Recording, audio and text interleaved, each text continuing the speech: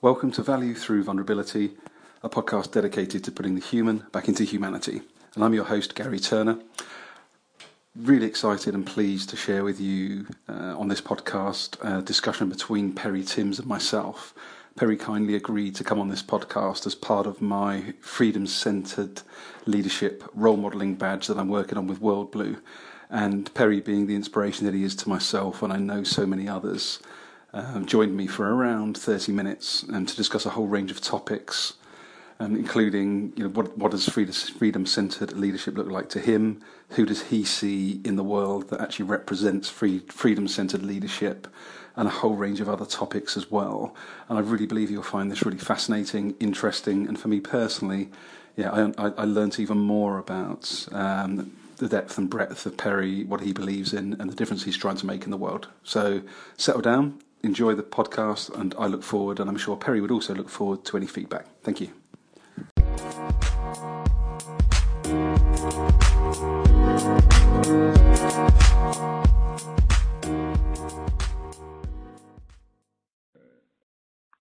So, hello, Perry. So, good evening, mate. How are you? I'm really good, thanks, Gary. Fantastic. There's lots of exciting things, so yeah, totally good. Good, fantastic. Well, thanks for joining me tonight. As I say, Pleasure. the main purpose for this chat is really around needing to select somebody as part of my World Blue Freedom-Centered Leadership Program. And one of those badges that I'm doing is called Freedom-Centered Role Model. And I thought that is someone very much in that keeping as you. Thank someone you. Introduced me actually to World Blue and sort of sent me on this crazy path of freedom at work. Yeah. So yeah, you're certainly the person that sticks out in the front of my mind. What I'd just like to do this evening is just run. There's a few loose questions. Yes. What I'd really like to do is just have a general conversation. How do you feel as a freedom-centered leader? What does it look like? Do you feel you are one? What do we need more of in sort of work and leadership, right. and that general sort of thing, really? Sounds good. Sounds really good. Yeah. Perfect. Well, if I may start, I appreciate, as I say, you introduced me to World Blues. You know this stuff better than me. But I think sort of asking you as Perry Timms, how would you define as Perry what freedom-centered leadership looks like? What does it mean to you?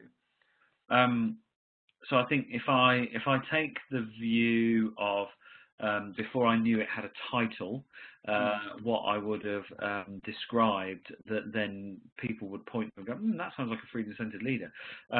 It's very much about somebody who sees their role not as people who are working for them, but who people are working with them all the time. So the first thing I would say about it is the language they use would be much more about human, egalitarian, equal, participative, inclusive, fair. All those sort of things would come through. So that would be the first thing I'd say is a trait. It's the language they use, which is, I think, a manifestation of the attitude that they have. And so the attitude, I think, of somebody who I would probably now know as a freedom-centered leader, and I would have described them before, is somebody who commits to more circles rather than triangulation and apex. So somebody who doesn't always feel like they are pulling everybody with them, but they're working with the energy of other people, so they're directing them a little bit as much as they are sort of taking the lead and making decisions. So it would be obvious in that approach. They wouldn't just make a decision arbitrarily and then just say to people, right, this is what we're doing, go for it. There would be a consultative element to it. That's not to sort of describe somebody being uncertain. That's just describing somebody who would want that as a feature of a decision. It's like, look, we've got this challenge. I've got some thoughts about it that might look like this, but let's turn that round to you. So that would be almost like an attitudinal and maybe even sort of a manifestation of it. But then I think deeply, it's somebody who's very comfortable with who they are and doesn't feel the need to assert power, but more is a power creator and a power channeler, rather than somebody who holds the power. So that's almost like the spiritual bit of it. So those three elements, I think, would be a clue: the language, the attitude, and then that almost deeper sense of who they're being. Fantastic, thank you for that. Would you say at the moment, because all three of those I would say are relative challenges in the sort of world of work and the sort of political climate we're in right now. Is there any one of those, if someone was listening to you right now, that you'd say, look, to be a more inclusive, egalitarian leader, this is the sort of thing I'd work on as a sort of priority over the other two things? Is there one that sort of shines out for you right now? Yeah, I suppose it would almost like predictably be that inner self sense, because that will direct the language and the actions. I think you can, and so to kind of quote Hermione Ibarra, you can act your way into a new way of thinking. But I think you'd have to be really comfortable to do that. And so I think it starts with knowing who you are and what you stand for when you're leading in that way, and then having the confidence to then show up in that manner through the language and the attitudes and the behaviours. So I think it's that. I think if somebody's got to work on something, it's like work on yourself, work on what drives you, motivates you, excites you, inspires you, challenges you. Understand all those things, and you will make a lot more sense to other people. Fantastic. Well, I can say with confidence, I'm speaking to the right person this evening in terms of role modelling, so I think you do an awful lot of that, Perry, so credit to you. Thank you. In terms of sort of people that inspire you or sort of maybe evidence those traits and qualities you've just described, is there anybody or people in your world, or maybe on a macro basis, that you really look at and go, actually, they're really role modelling that for me right now? Okay. Right, so let me try and think of, outside of the obvious for a moment, because I mean, being connected to World Blue has exposed me and connected me to an awful lot of people who are like this, incredibly so. But I'm going to try and think of some people who aren't necessarily in that world, but who have done that for me and with me, perhaps in the past. So yes, okay. So here's one then, and you know her too, Siobhan Sheridan.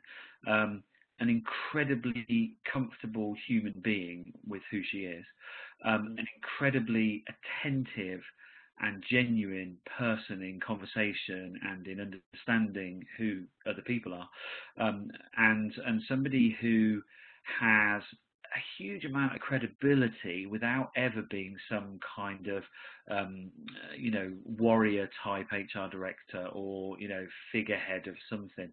There's an awful lot of humility in her. So she's somebody who perhaps before I knew about the World Blue stuff, who I would just kind of look at and go, oh wow, that when I grow up as a leader, that's what I want to be. So she stands out extensively, and then because of the connection to World Blue, then obviously the World Blue team and Tracy and Miranda are absolute epitomiser of this stuff. But they connected me to some people you'll know. So Gary Ridge obviously walks this talk unbelievably so, as does Rich Sheridan at Menlo Innovations, as does Matt Perez at Nearsoft, as does Matthew Gonerin at Wyden. So those really stick out, and I'll come up with two more. One is Bob Chapman at Barry Waymiller. I mean, just so on the money when it comes to the role of the leader as this creator of a bond of belonging in his people. So when I saw him in Miami a couple of years ago, it just blew me away, and I read the book Everybody Matters, and just every time he speaks, it's like, oh my goodness, Bob, everybody needs a slice of that. And then the other one is through World Blue, who I saw speaking the first time I went to Miami in 2015, and is Michael Tudor, who at the time was the CEO of VoteNet, and has since moved into other areas. But my goodness, the story of vulnerability, of trying to be the hero and then realising that's not the case, and letting his guard down and letting people help guide him. He's an epitomizer of this kind of approach, and somebody who I just look at with a sense of awe about his genuineness and his kindness and humility and his competence and confidence, but in such a nice way. So I see a lot of them, and I'm lucky about that. But yeah, so Siobhan outside the World Blue family, of course, and Michael Tudor in particular. Great, thanks a lot, Perry. There's really, really inspiring examples there. Absolutely fantastic. Yeah. What do you think drives you as Perry to, because you're very much, certainly as I've known you over the last few years, you're very much about inclusivity, empowerment and egalitarian. That's very much your style for sure. Are there any particular fears that you're able to share with us, or maybe a particular fear that you've had to overcome in the last number of years that's really made you feel in yourself, I now know who I truly am as Perry Timms? Your own sort of journey of self-discovery to some extent. Yeah.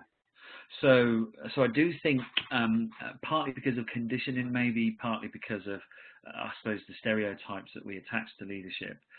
When there's been times when you wanted to hold that space and be that kind of leader, you do get people who go, that's a bit weak, that's a bit lame, that's a bit indecisive, that's a little bit like, we want you to be the one who's setting the tone and not this inclusive person, because we don't know best, we think you know best, and that's a real challenge, because I think you're invited then to become somebody who's like, oh, well, maybe that's what you need of me as a leader.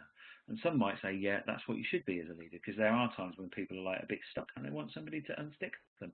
But I don't like this feeling of rescuing people all the time, because you can become a victim of that and want to rescue everybody, even if they don't need it.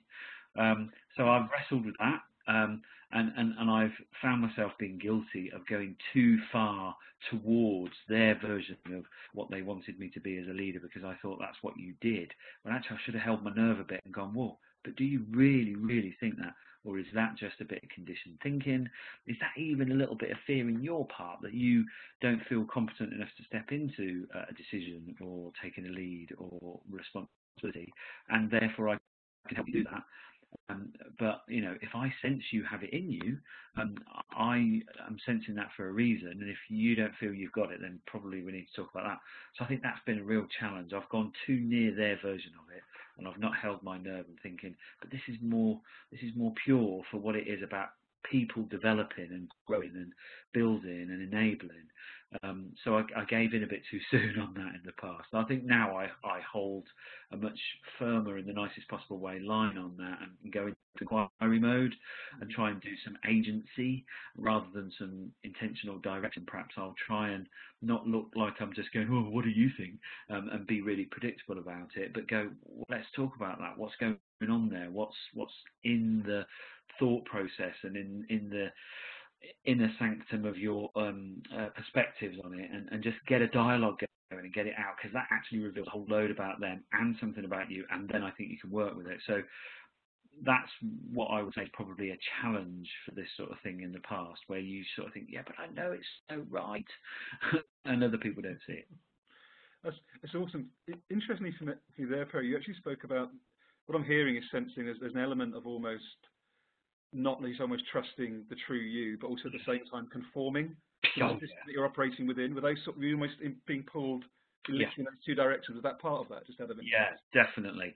So you think, so am I holding on to this or this perspective of right because that's about me, and therefore is leading somebody about them? So should I move nearer to them because that's what they need from me? And I'm not suggesting for a minute that you go into the realms of, yeah, but they don't know what they need. There genuinely are times when people aren't that sure and will default to a certain position. So that's where the inquiry thing comes in, and that's where perhaps the agency you can create is more helpful for them, because it will give them the chance to, really articulate to you what they need, rather than just this surface level thing, which I think is probably a little bit of a reaction to, like, but you hold the badge, you do it. Like, really?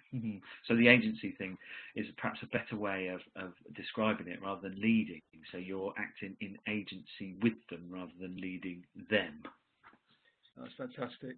One of the things I've seen you sort of write about and speak about quite a lot recently, this sort of networks of teams approach.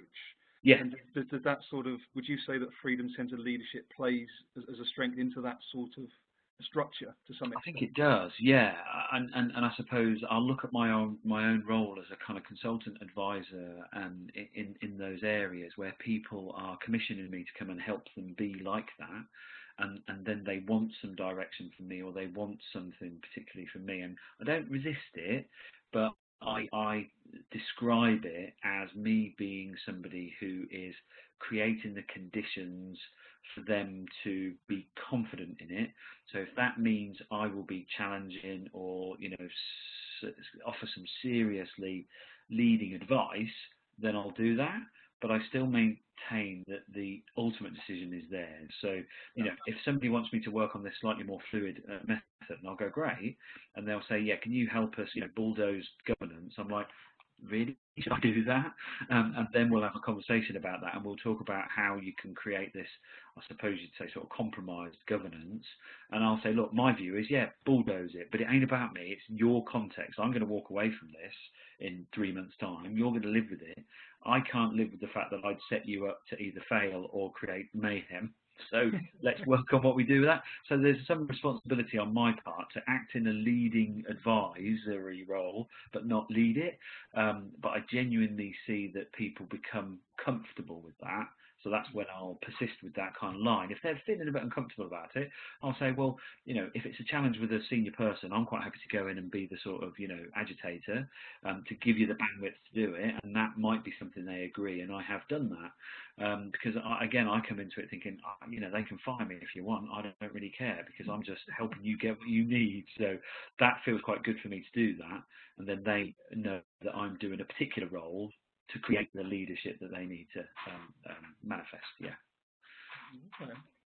So in terms of sort of, in terms of challenges for freedom-centered leadership in 2018 and beyond, what do you, but both for you, because again, this is all about, I see you as a role model, you are role modeling for me, freedom-centered leadership. What do you feel for you and for those that want to be more egalitarian, more empowering, more inclusive?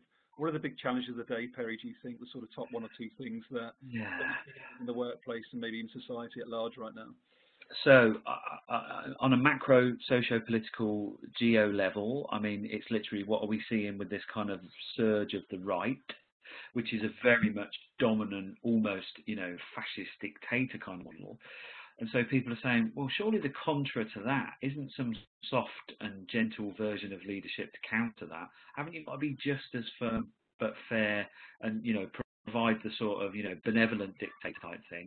And I'm thinking, maybe you do, but I'm not feeling that. Do you know what I mean? So I think that's a big challenge where people are looking to, I'm not even going to say who they are, but they are, and going, oh, but look at the leadership they're demonstrating and the following they're gathering. I'm like, yeah, but that's a load of desperate fear going on there.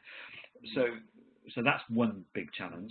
I think the other challenge, well, there's two more I can think of. One is pace and speed, and what a lot of people are so tuned into now is things got to be done really quickly.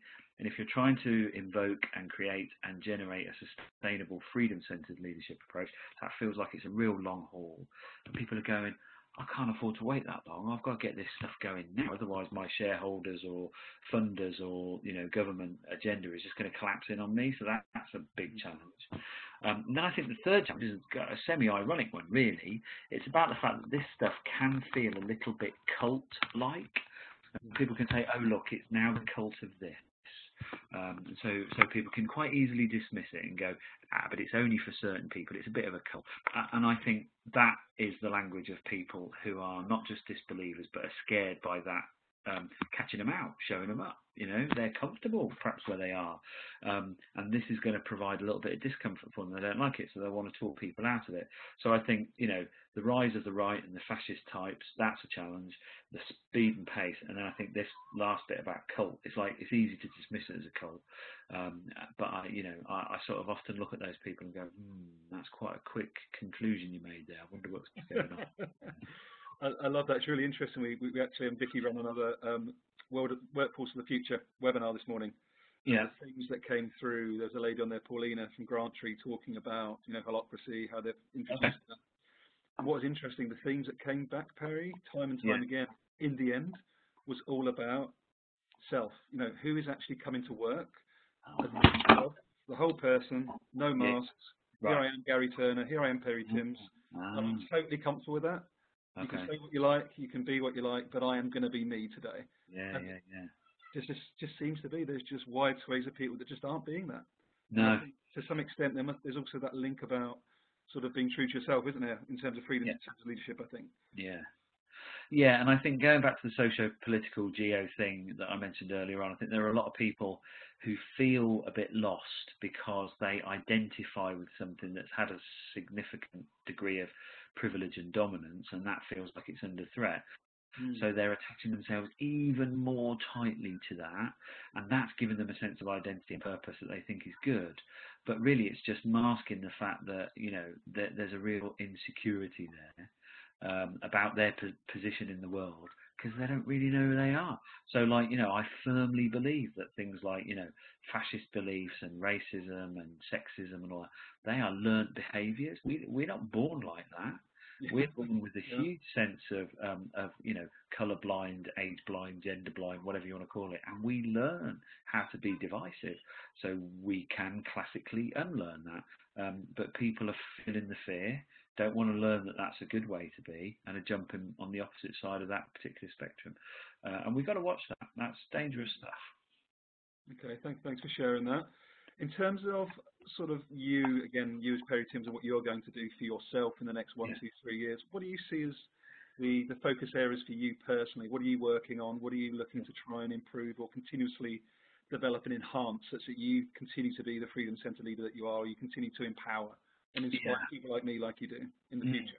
Thanks. So I firmly see myself as somebody with enough credibility, perhaps in the HR professional world, to look very deeply into people's ways of operating and agendas and ambitions and all that kind of stuff, and help them decouple from this policing, restrictive, prohibitive function to a much more enabling, humanist, and with almost like the invisible shield of well-being coming through and creating something in the workplace that's much more powerful. So if nothing else, then I think there's something about creating a stir in HR people, which is like, I don't want to be that anymore. I want to be this thing that helps people realise their own ambitions, and it is in service of what the business is there to do. So I'd like to think that's a 3-year kind of horizon, that if I spend all my time doing that, I'd be happy.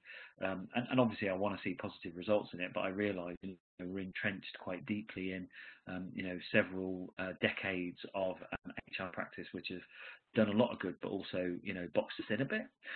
So there's quite a lot to undo on that one. I guess in a sort of salvation sense, I see how quickly things can pivot and adapt, and you only have to look at how quickly a scandal viralizes to then corrective act. Starbucks restaurant, right? Straight away, we're going to shut all our restaurants for half a day. We're going to do some training. We're not going to let this go. Now, that might have taken months in the past, but they had to act in hours and deliver a solution within days, because people expect that now. So if that's the both expectation and the rapid nature of deployment, then maybe we can see HR turn itself around pretty quickly. What's fortunate is the people that are sort of drawn to me are people who want that anyway, and I'm helping them do so. So I think that's my horizon. So I guess really it's a kind of version of freedom-centered leader principle, but within a function which has its acute focus on people, and has to do with some serious persuading to the ops directors of this world and the finance directors of this world and whatever. But I think when we start getting good numbers and good science, then some confidence, I think we can clean up a ground. I already see people, particularly in the private public sector, who are like, look, we know what the budgets are. We just need to get on with stuff. So they're almost saying to the finance people, you don't really have any power because we know we haven't got any money. So just shut up and forget it, and we're getting on with stuff. And I really like that. So the more I see of that, the more I want to be part of that. Oh, that's fantastic. Well, look, is there anything else you'd like to add at this stage? Any other general viewpoints before we sort of wrap up? Because I've sort of had you for nearly half an hour, which I'm very grateful for. Thank you. Sort of general message, because I'd also like you to obviously let people know, those that don't know you, let people know how to get hold of you. Okay. Because I was very grateful to be included, of course, in your book, Transformational HR. So how's that going? How are the sales going? How's the messages? Yeah, I think so. So I suppose what's encouraging about it is when you write a book like that, you kind of have an ambition for it, which is like, I want it to do some good in the world. I want it to provoke a little bit of something, and it is. And you sometimes then think, but it might land a bit badly with people. I might get a bit torn apart by it. Touch wood, so far, I haven't had that. I've had a few people who've said, not sure about this bit, but open-minded. So I think that's gone down pretty well. I suppose my latest big thing is this whole human energy and the design of workplaces that I'm really now starting to obsess about. And so I suppose my sort of parting shot really is, for people to really genuinely consider things like design thinking and human-centered design as not just trendy new things like disruption and all that kind of stuff. Don't do that. Don't pop culturize and play with these things.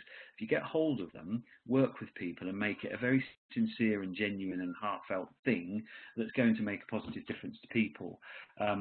So I wouldn't want anybody to be dismissive of anything I'm doing just because they think I'm jumping on some trendy bandwagon. It's like, just because of the time of it and the fact that other people are talking about it doesn't mean I'm getting caught up in that cult mentality. Yeah. What it means is I've found something that genuinely stokes my fire, and I can genuinely see this big, huge opportunity to humanise workplaces and get people out of this doldrum kind of existence. And it's like, so if I get criticised for those kind of things, I can take that really to heart, and it can have a couple of impacts on me. It can mean I get angry about it, which I don't like, and it means I can get a little bit withdrawn, disappointed by it, which equally I don't like. I'm not saying people shouldn't challenge me. I'm just saying, think about what's behind it before you start taking the person on. And so I think, we can do with a little bit more togetherness rather than a lot more separation and pulling apart. No, lovely way to wrap up, Perry. Thank you for that. And with you on that one. Let's get a little bit more collective as well as individual, eh? Yeah, it's a good way. Totally. Oh, wonderful. So do you just want to wrap up, actually? Appreciate your time. Do you want to let people know how they can get hold of you, social media, email, website? Of course. Before I do, credit to you for you making the transition you're making. So whilst I'm the sort of person that might connect you to certain things, the amount of gusto you put into going for them puts most people to shame. So it would be nice for people to know and recognise that actually you really are a sort of full-on individual when you get that kind of head of steam up. So it's something to admire. So obviously on Twitter at Perry Timms, LinkedIn obviously. Website PTHR.co.uk.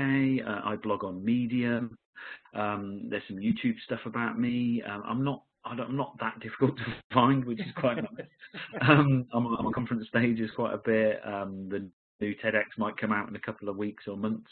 I'm sort of dotted around in a good way. I don't want to be, annoying like some kind of, Gangnam style thing. But equally, I think it's quite nice that people can stumble across you quite easily and get who you are and what you stand for. But equally massively approachable. So wherever I am at whatever event and people might come across me, I like it when people will come over and just go, when you talk about this, can you tell me about that? I love that. So I'm really open for people to just keep riffing with me, as they say. And obviously people like you are helping share some of the philosophies that I got. So thank you to everybody who does that. That's brilliant. Well, I think as this is going into some sort of time bank in 1,000 years, Perry, I think I'll just put a little final note on this for anybody that does spare half an hour to watch this chat that you and I have just had. So Perry and I met randomly in the Albert Dock was it Premier Inn or Holiday Inn around 2 or 3 years ago, where I literally saw Perry Timms at the bar with a few friends, turned around and went, I think that's Perry Timms from Twitter. Sent a tweet. Perry turned around. Oh, you're Gary. Hello, Perry. And that's actually serendipity. There's serendipity for you. So that's now in the time bank forever. So look, Perry, thank you very much for the time. Your time, mate. Much appreciated. Pleasure. And we'll pick up again soon. Cheers, mate. Fantastic. Take care, Perry. Thanks. Bye.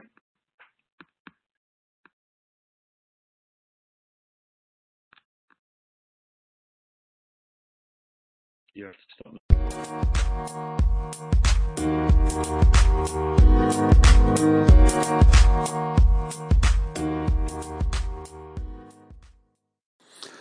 Hi, this is your host again, Gary Turner, just wrapping up the fantastic podcast with Perry Timms. Just a few takeaways for me that I really appreciated and am considering quite deeply are three main things. First being inclusivity versus exclusivity. So in the sort of world of work right now, with the polarization that we see, genuinely making the world an inclusive place and therefore driving the ability to be diverse, get diversity of thought, counter group think, etc., is really one of the biggest challenges of our time, I think. And this was really, really brought to life for me by Candice Cross from BT at the HRD summit in February of this year, when she used that very statement: we cannot be diverse unless we are first inclusive.